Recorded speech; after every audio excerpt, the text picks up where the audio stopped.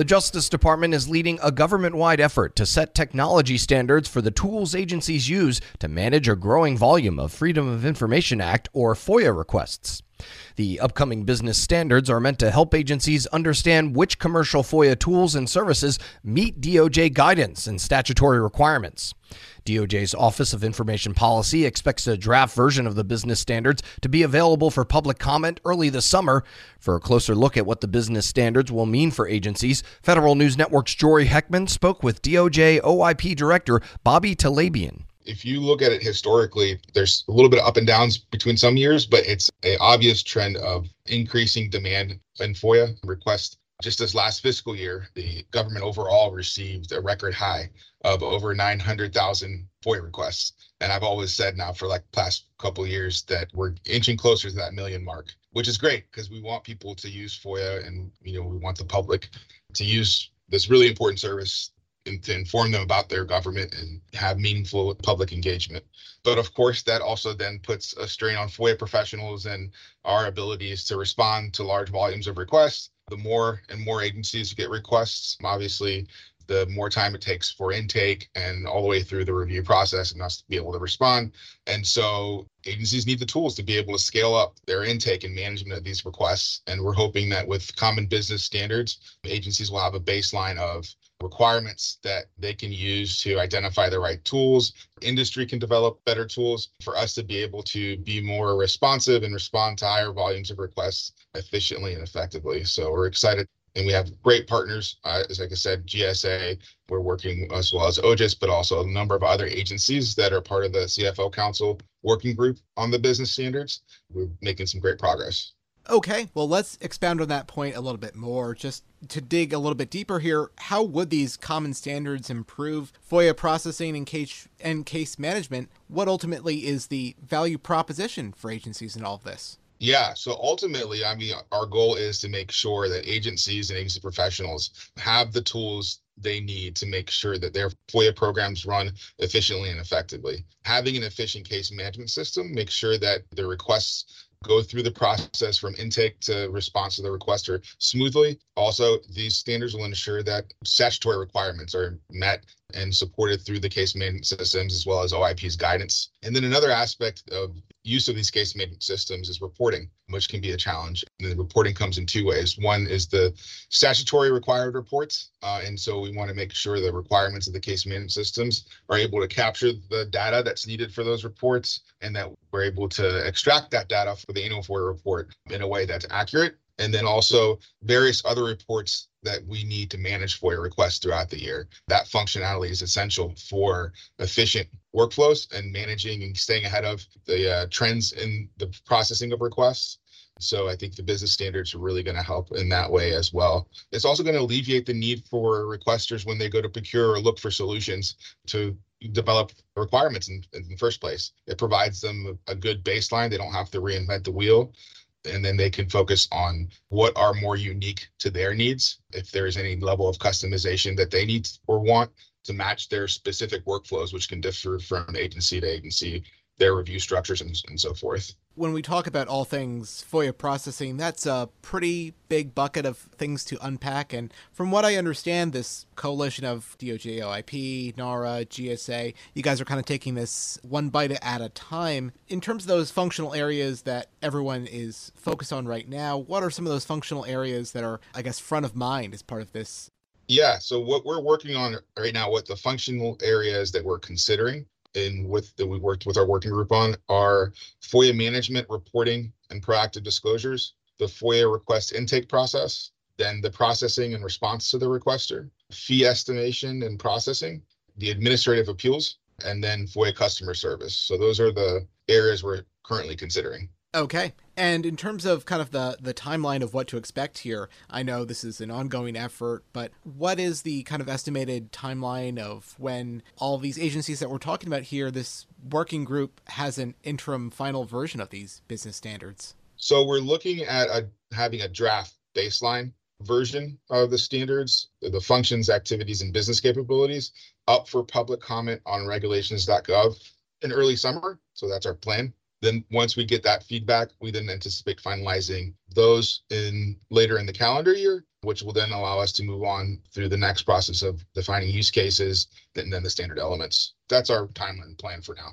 All right, further along that process, once the interim final version's out, once the public comment period is over, how might agencies and the FOIA industry kind of use this to improve FOIA processing?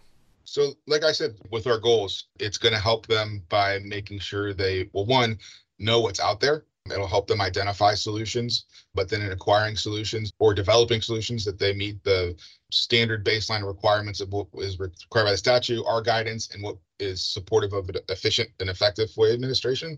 It'll help reporting as well, which is also important, not just for public transparency, but also in managing FOIA workflows, just like any other industry. If you're not tracking progress, if you're not tracking work, it doesn't get done. And so giving FOIA managers the tools to be able to effectively adjust workflows and make decisions to reduce backlogs and respond to requests as quickly as possible. To zoom out here a little bit, let's maybe talk a little bit about some of the common pain points around FOIA case management. Of course, the workload is getting larger and larger every year, but what are the sort of things that can hamper the productivity of FOIA officers as they're trying to go about this important work? One of the pain points is, and I think we've done a lot of work in this area too with the Chief FOIA Officer Council, is just identifying what's out there. There's a range of solutions. Some are off-the-shelf solutions that were made for FOIA, and some are solutions that agencies have adapted or created in-house based off of other databases or things to meet their FOIA needs. It's a constantly evolving area. We had our next gen showcase where we saw a lot of different forms of technology and vendors and solutions out there, all which could meet the different needs of agencies. So one of the challenges is just knowing what's out there. We're doing better with that. And I think the business standards is going to help with that. The other is the developing of requirements. So this will certainly help with that, with agencies kind of each developing their own requirements and trying to procure or acquire a solution. We want to make sure agencies have a baseline of common requirements that they can look to, make sure that those solutions they're looking at meet those, and then they can focus on what's more unique to them. And then reporting is another aspect that's really challenging, but making sure that solutions are able to capture the data we need, are able to provide it back to us in the way we need, has a tremendous impact on the agency's ability to manage their FOIA program. That was Bobby Talabian, Director of the Justice Department's Office of Information Policy. You can find more of Jory Heckman's reporting at federalnewsnetwork.com. Still to come on Federal News Network, Customs and Border Protection ponders how worldwide trade affects the climate. It's the Federal Drive with Tom Temin on Federal News Network. I'm Eric White filling in for Tom. There's the business climate, and then there's the environmental climate. Officials at Customs and Border Protection want to talk with industry about the impact of international trade on the latter, and they're organizing an event to share ideas. To find out more details, Federal News Network's Tom Temin spoke with CBP's Executive Assistant Commissioner for the Office of Trade, Anne Marie Highsmith. And this is a follow-on of an initiative now that's about a year old, where you're trying to assess the environmental impact of international trade. How's it going? What have you learned so far in the past few months? Things are going great. There's a lot of energy and interest in the international trade community and also amongst our international partners and our participating government agency partners. So a lot of energy. The strategy has really helped us refine those conversations to focus on our 4 pillars. How do we incentivize green trade? How do we strengthen CBP's environmental enforcement posture? How do we accelerate green innovation? And how do we improve climate resilience and resource efficiency? So with those 4 pillars, our community is latching on, creating their own programs, their own ideas, and partnering with us to move the ball forward. So really excited with the progress that we've made. And just maybe a quick restatement of the definition of what is green trade. I mean, as far as I know, we don't have electric cargo ships yet. No, we don't. But, we do know that a significant, if not overwhelming portion of global carbon emissions is tied to international supply chains, both what comes here and how it gets here. And so focusing on those 2 points, how do we reduce greenhouse gas emissions in the production of merchandise, and how do we move it more efficiently and effectively to also reduce carbon emissions. Those are our two focuses for green trade. And with respect to what is traded, someone might be a distributor of lawnmowers in the United States, and the lawnmowers come from all over the country. I'm just making this one up. Some lawnmowers, there are electric, and they finally work good. As someone who played with these 30 years ago, they were terrible. Now they work well. But someone else could be importing plain old two-stroke gas lawnmowers, which are noisy and make a lot of smoke. What influence does CBP have over what it is that people are actually shipping in or shipping out? This is something that we're taking up with our international customs community to figure out, for the first pillar of the strategy, incentivizing green trade. How can we encourage trade in those environmentally friendly goods? What's the reaction from industry in this country so far? Industry has been very enthusiastic. There are a lot of companies and industry sectors that are really leaning forward on this. Our steel and aluminum manufacturers, their association has been working on this for a while to try and reduce their footprint, but also incentivize others to reduce their footprint.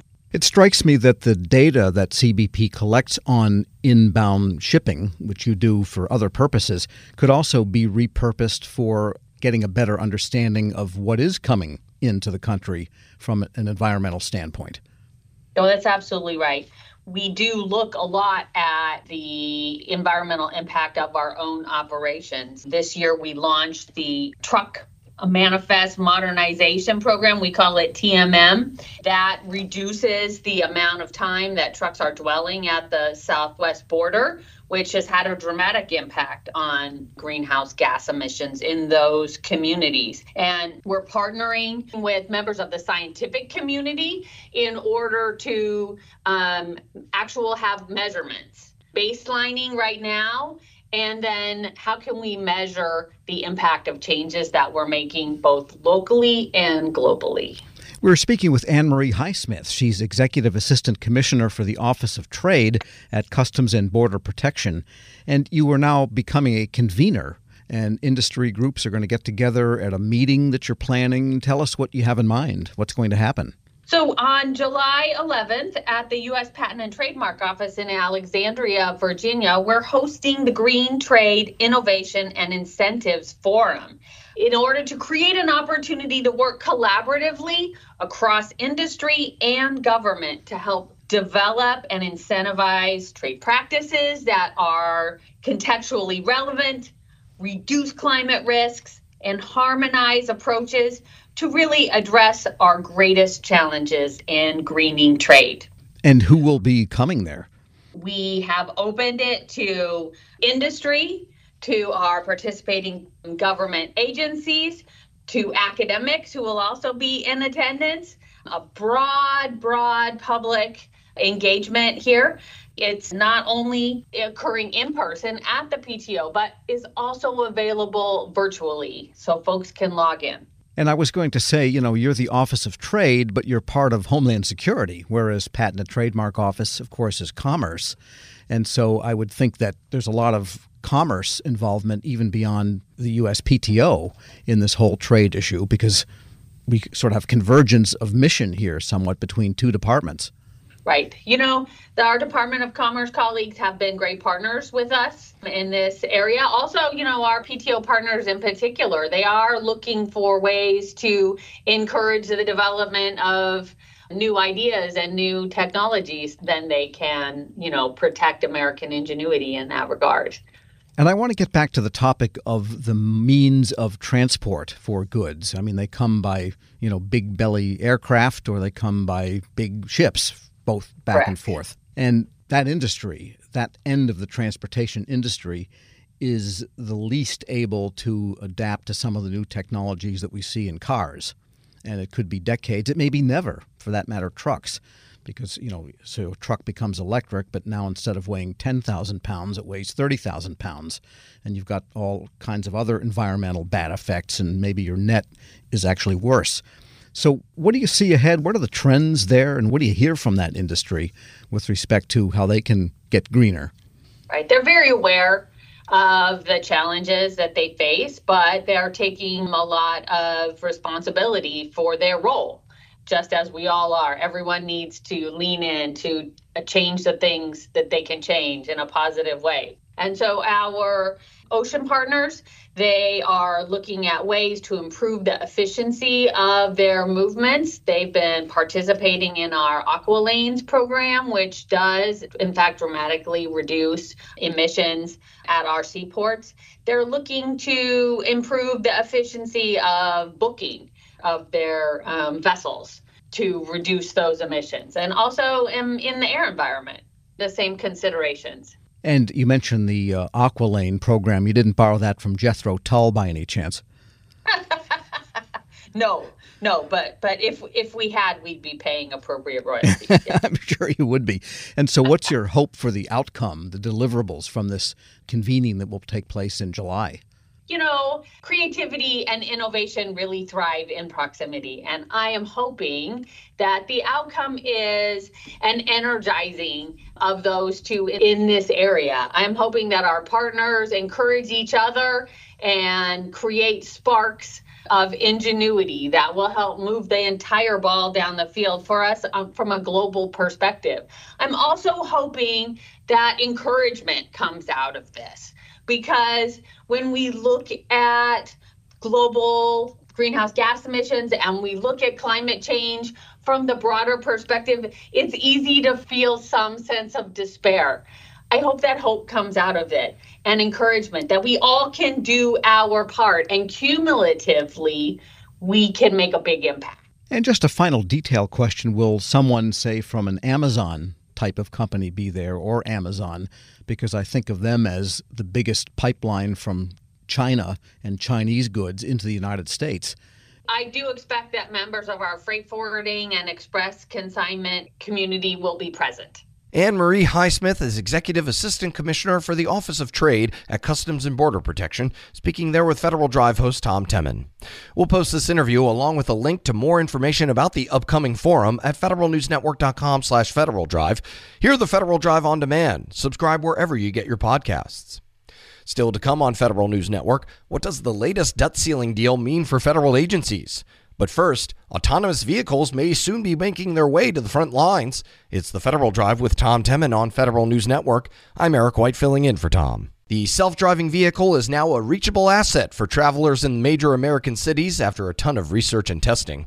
The Army, however, has its own need for the autonomous vehicle.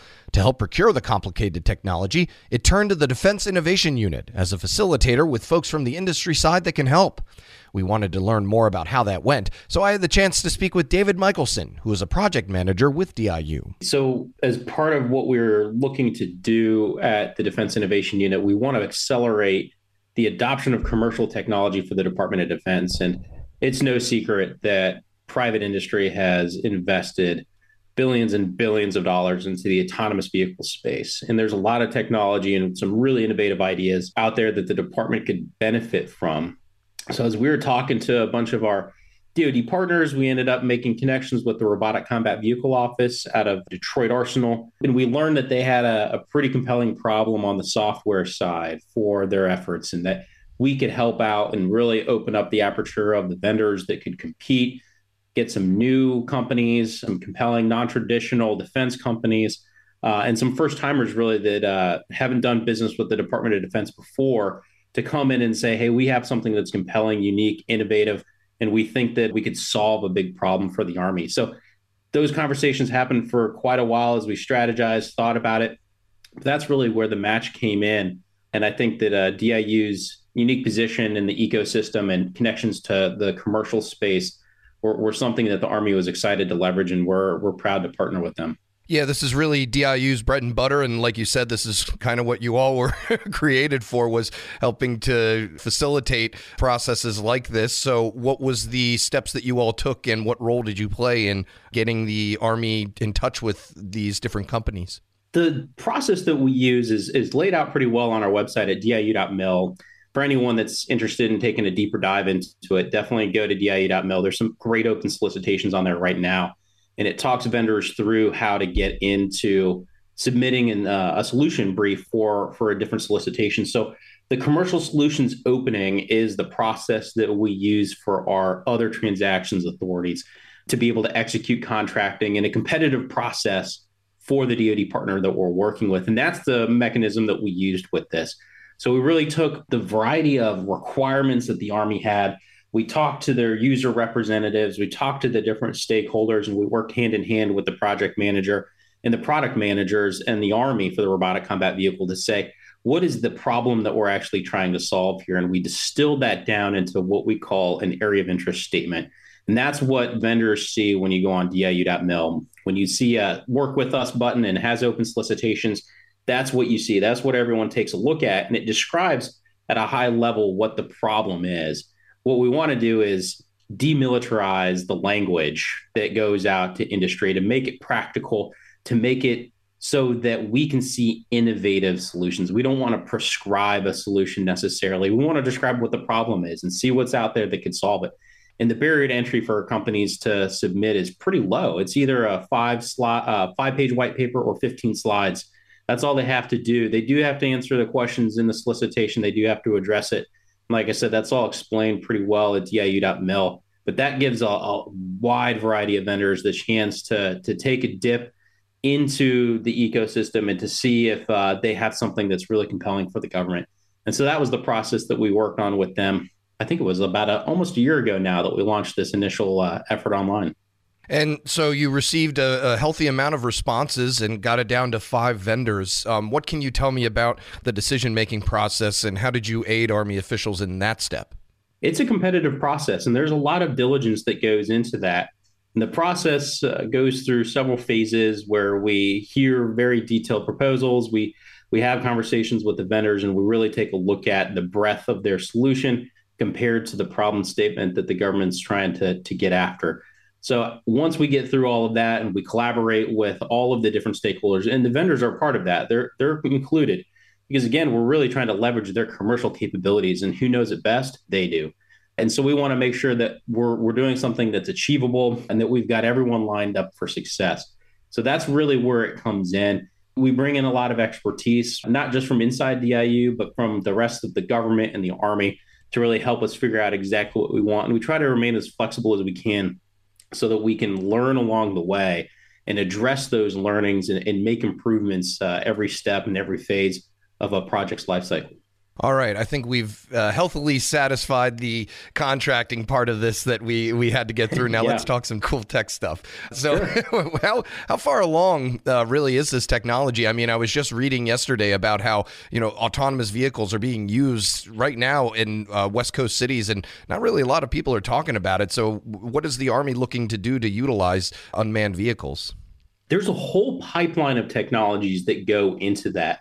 So if you go talk to any of the companies that are putting vehicles on roadways right now, like one of the partners that we work with on this effort, Kodiak Robotics, who has semi-trucks on the highways in Texas and other states in the South right now, you'll hear about how it goes from an idea through the engineering process, through modeling and simulations, which we have another partner working on, Applied Intuition, and then how we refine the models to make all of that work and exist cohesively so that, again, the Army could take a look at this and verify that, hey, this is achieving the standards that we need.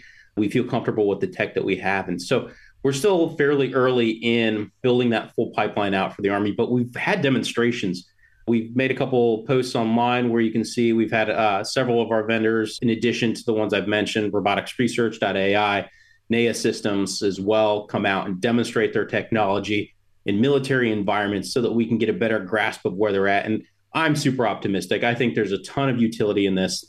There's a lot of different use cases, from logistics to reconnaissance, that the Army can really benefit from, and really the whole DoD combined. Is what we're really trying to look at is those hard things, the dull, dirty, and dangerous tasks that troops are doing now in vehicles, and how can we get them out of those vehicles so they can do things that are more complex and harder for a machine to do, that you really need a person to go do. But if you're having something move logistics from point A to point B, commercial vendors are doing that right now, and they're doing it and they're scaling. And it's really exciting to see that translate into a military environment. We're speaking with David Michelson. He's a project manager with the Defense Innovation Unit. And so what specialities, you mentioned a little bit about what the use cases are as the Army's trying to use unmanned vehicles.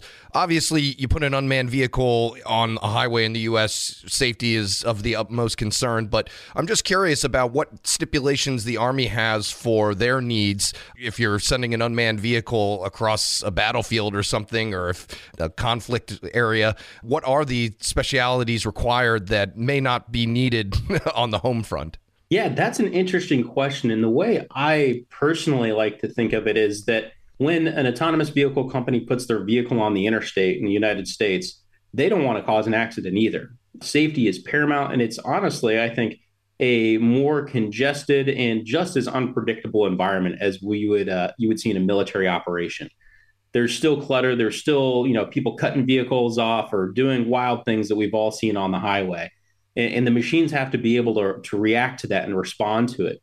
I think one of the interesting things that we're looking at as we scale this is the ability to do what we call teleoperations, or remotely operate the vehicle when there's something that comes up that we just haven't seen before. And that's common. That happens all the time for all the vehicles, Eric, that you're mentioning. In West Coast cities and other places throughout the United States, like every day, I'm sure these developers are seeing things that they didn't think of. And so they build to it and they react to it and they adjust their models and go redeploy their systems to see if they learn appropriately. And we're doing the same thing in this project. And we're really trying to lean on that ability for a human to come in on the loop to adjust for an obstacle or something that they hadn't encountered before. That helps us really kind of scale this and make it quicker for adoption, I think, and safety. As someone who has gotten a quick snapshot of this technology, and I'm going to ask you to put your fortune teller hat on and tell me, are we going to see convoys of unmanned Army vehicles going into conflict zones, or, is this just going to stay as sort of a logistical aspect for the time being? I think so. I think there's definitely a desire to see those convoys and to really build this at scale so that you can accelerate operations, increase efficiency, and really give commanders in the military a lot more flexibility so that they can use their people, again, for more complex tasks and things that aren't dull, dirty, or dangerous. They can go do other things. So I think that will have a huge impact. I know I can't speak to who, but I know that there are customers out there in the department that really want this capability, and we're really hoping to accelerate that adoption as industry's doing the same thing. They see all of the upside to this technology, and I think with the work we're doing here at DIU and the Army, we can accelerate that into the Department of Defense. Nobody likes driving, especially through a battlefield. So, Yep, I've been there. I spent 14 years in the Army, spent plenty of time on highways and roads in Iraq and Afghanistan. So if we can pull troops out of seats and increase their safety, get them away from, again, dull tasks, I think this is a huge win. And I think there's a huge opportunity here for the department to leverage commercial industry and the massive amount of investment. And it's not just the investment, but it's also the data that's been collected. There's nothing like operating in the real world, and commercial industry has been doing this through several pilot programs across the country, and they've collected tremendous amounts of data. And that's only a positive that the department can benefit from in partnerships like these. David Michelson is a project manager with the Defense Innovation Unit. You can find this interview along with the website David mentioned at federalnewsnetwork.com/Federal Drive. Subscribe to the Federal Drive wherever you get your podcasts. Still to come on Federal News Network, what does the latest debt ceiling deal mean for federal agencies? It's the Federal Drive with Tom Temin on Federal News Network. I'm Eric White filling in for Tom. Debt ceiling, debt ceiling, debt ceiling. It's all you've heard from members of Congress and those who cover it. Now that all parties involved have come to an agreement to raise it, what does it mean for federal agency budgets? To find out, I got the chance to talk with WTOP Capitol Hill correspondent Mitchell Miller. Well, it's a little bit different because it does combine the spending cuts along with raising the debt ceiling. So as far as legislation goes, it's fairly straightforward. This is fairly short compared to a lot of other legislation that comes through. So, of course, the big headlines are that it extends the debt ceiling into 2025. It effectively freezes discretionary spending in the coming year and then limits growth to 1% the following year. It's estimated that it could save $1.5 trillion over the next decade. Now, getting into some of the more nitty-gritty issues. One of them, of course, affecting federal workers is the federal agency that will be most affected by the debt ceiling legislation is the IRS. Lawmakers agreed that $10 billion can be repurposed from the agency in each of the next 2 fiscal years for a total of $20 billion. Now, that's out of the $80 billion that Congress approved last year, and Republicans have been criticizing it ever since, charging that agents will be coming after average American taxpayers, Democrats rejecting that. Now, more immediately, it rescinds $1.4 billion that was approved last year, and there's some disagreement about exactly how this will affect enforcement, as well as plans by the agency to improve customer service and upgrade its computer systems. Treasury officials have said plans to develop an online free file tax return system, which is now being tested as a pilot. For instance, that will not be affected by the cuts. Now, a Congressional Budget Office report says with less funding for enforcement, the deficit could actually increase. This is something that House Speaker Kevin McCarthy has disputed, but nonetheless, IRS enforcement staff has shrunk by about 1/3 over the past decade or so. So you can bet members of Congress from both parties will be closely monitoring how this part of the legislation is carried out. Always easy to go after one of the least popular agencies for the politicians. Right. What did members of the GOP feel that they, or what were they upset that they didn't get as part of this deal? One of the biggest things is that many Republicans, particularly in the Senate, feel that this did not do enough to shore up defense spending. Democrats on the other side charged that this was a manufactured crisis over the debt ceiling to get a result that Republicans couldn't get during the regular appropriations process. But as this moves forward, this is going to be an interesting thing to watch. It will affect appropriations, and the legislation includes a provision for an across-the-board 1% haircut on spending if all 12 of the appropriations bills are not completed on time for the start of the fiscal year on October 1st. And as you well know, this rarely happens. Now, the House usually does a better job of getting the appropriations bills out of committee and across the finish line. The Senate, over the last several years and decades, really, has just not been able to get it done. And that's often why it all ends up in this big omnibus bill at the end of the year. And that's something that House Speaker Kevin McCarthy has said he wants to avoid. Now, what that 1% haircut also includes is defense and veterans affairs programs. And that's one of the things that many Republicans are really upset about. There was a lot of talk about this during the final debate in the Senate related to this. I think what is going to happen, though, there are some backroom handshake deals and a variety of other things that are going to happen involving emergency funding for defense, and that if there is a need and there is definitely a will in the Senate to get more money for defense, whether it's for the Pentagon or whether it's for things like assisting Ukraine, they are going to come up with that money. But that was definitely a sore point for Republican senators. Yeah, House Speaker McCarthy and many Republican members of Congress have used this to look at spending overall to try and get some cuts going in that direction. McCarthy even wants to establish a commission to look at spending. What can you tell me about that? Right. He has been a little bit vague on this bipartisan commission that he wants, but essentially it would look at all parts of the federal budget for areas that could be cut or where spending could change. And as you know, there's a long history of these type of panels going back to Simpson Bowles, the Gang of Six, and others. I've talked about this with Virginia Senator Mark Warner, who likes the idea. He just feels that it's unfortunate that often what happens is these commissions get charged with making recommendations and then they're ignored by Congress. Now, presumably, they would look at Social Security and Medicare, which are, of course, two of the largest drivers of federal costs. But again, it really remains to be seen where this will go. Will these just be continually good ideas that are ways that the government can actually reduce spending and figure out ways that Social Security and Medicare can be shored up in the coming years? Or will Congress say, well, thanks, but no thanks. We appreciate the recommendations, but we're going to do what we want to do because it's politically expedient? Not to mention members of budget committees and Ways and Means are probably saying, well, what do you think we're doing over here? Right, exactly. And that was something that Democrats brought up during this whole argument related to the debt ceiling process, is that you have the House Budget Committee, the Senate Budget Committee, you have a Ways and Means committees. I mean, all of these committees have been already working on a lot of these spending levels. Now, obviously, the Republicans are happy about this because they ushered in a lot of things that they might not have been able to do through the committees, although House Speaker McCarthy has said he wants to return to regular order and get these committees to get their appropriations out in due time so that they come out by October 1st. All right, and the big question is, are we going to have to do this whole dance again 2 years from now? It seemed as if President Biden was trying to establish some sort of precedent of, saying the White House shouldn't negotiate, but then ended up having to negotiate. So what's it going to look like in 2025? Right. I think we will likely end up in this same scenario, particularly if there is divided government. Now, of course, it depends on the presidential election in 2024, how things will shake out in the House and Senate as well. If President Biden were to be reelected and they're still divided, you can bet that Republicans will go right back to this playbook. House Speaker Kevin McCarthy has indicated he would have no hesitation in doing so. After all, he got quite a bit out of this.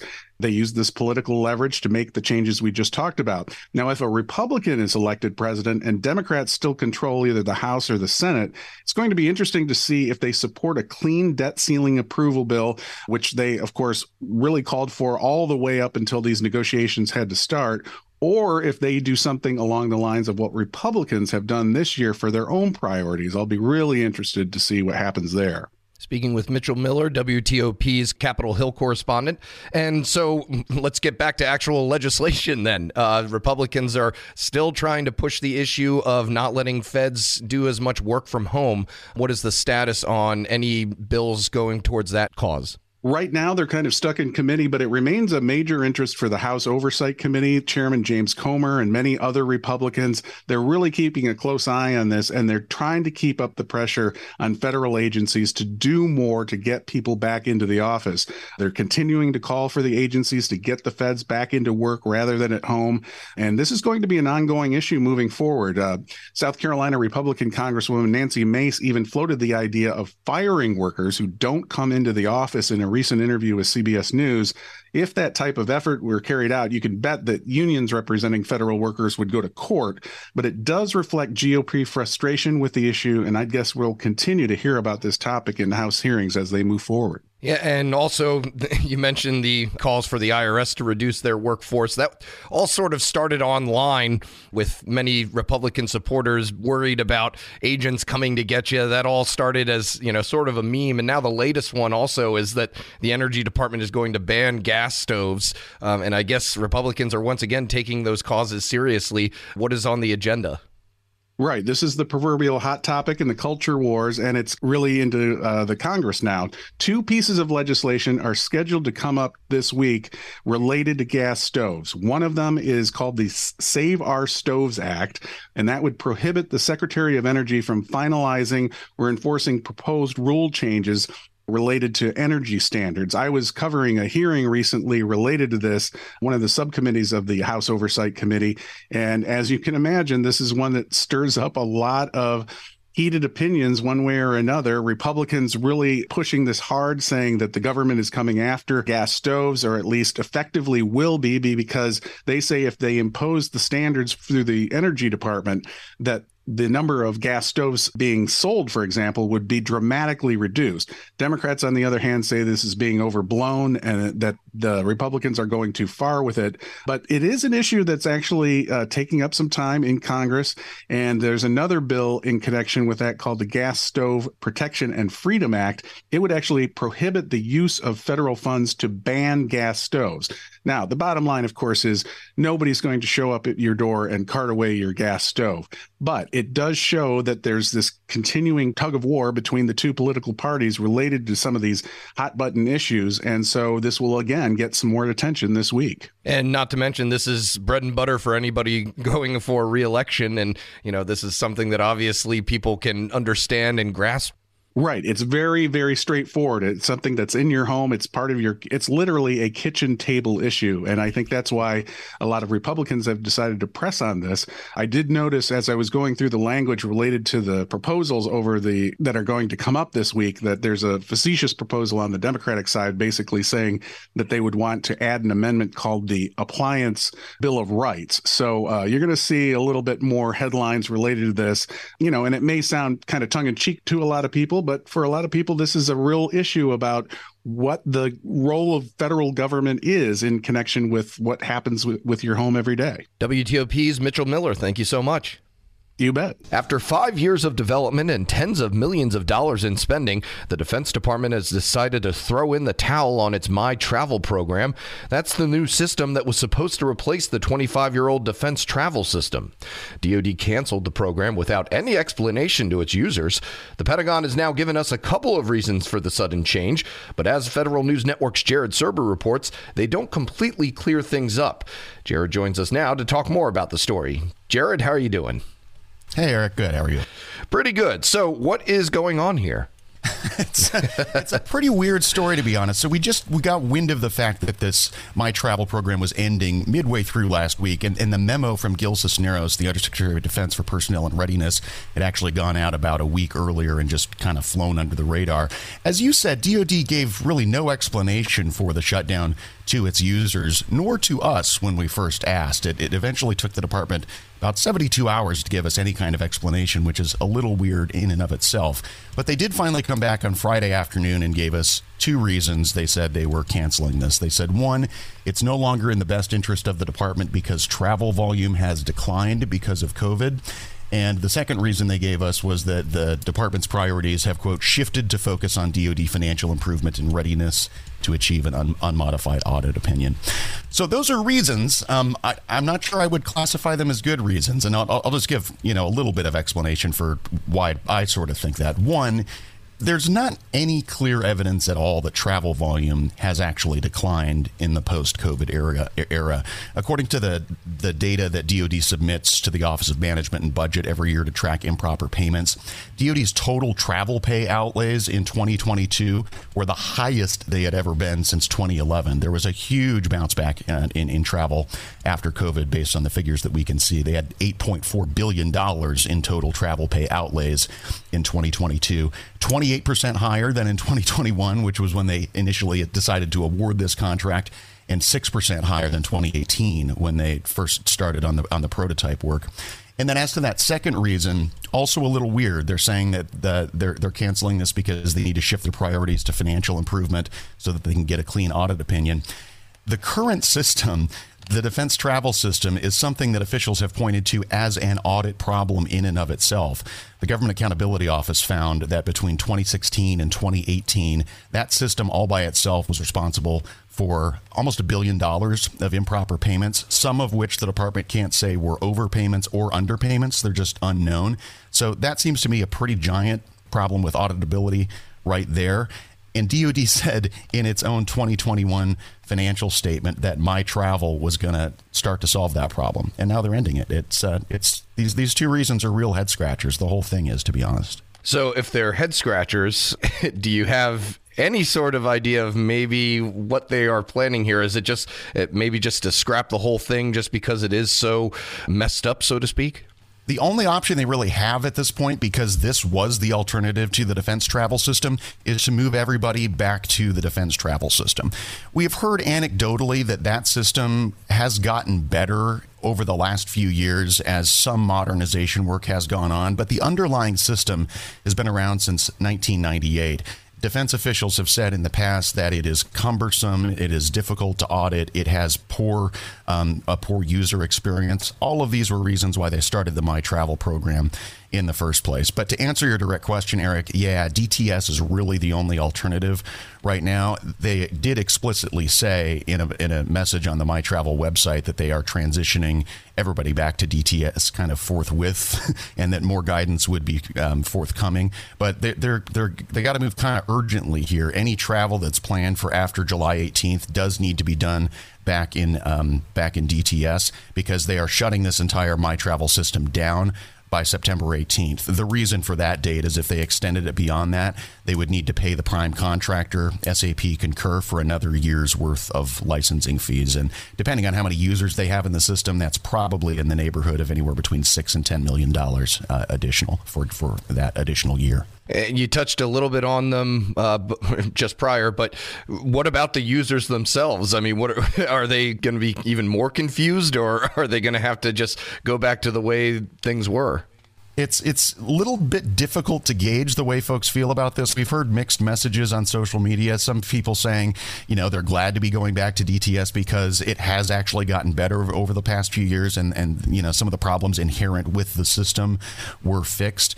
It's a little hard to gauge how people were accepting of my travel because it had a relatively small user base so far. It was really only implemented in the defense agencies, and according to the budget DoD submitted just a couple months ago, the military services were all scheduled to move to my travel by the end of 2023. That's one reason this whole decision was a little bit surprising, by the way.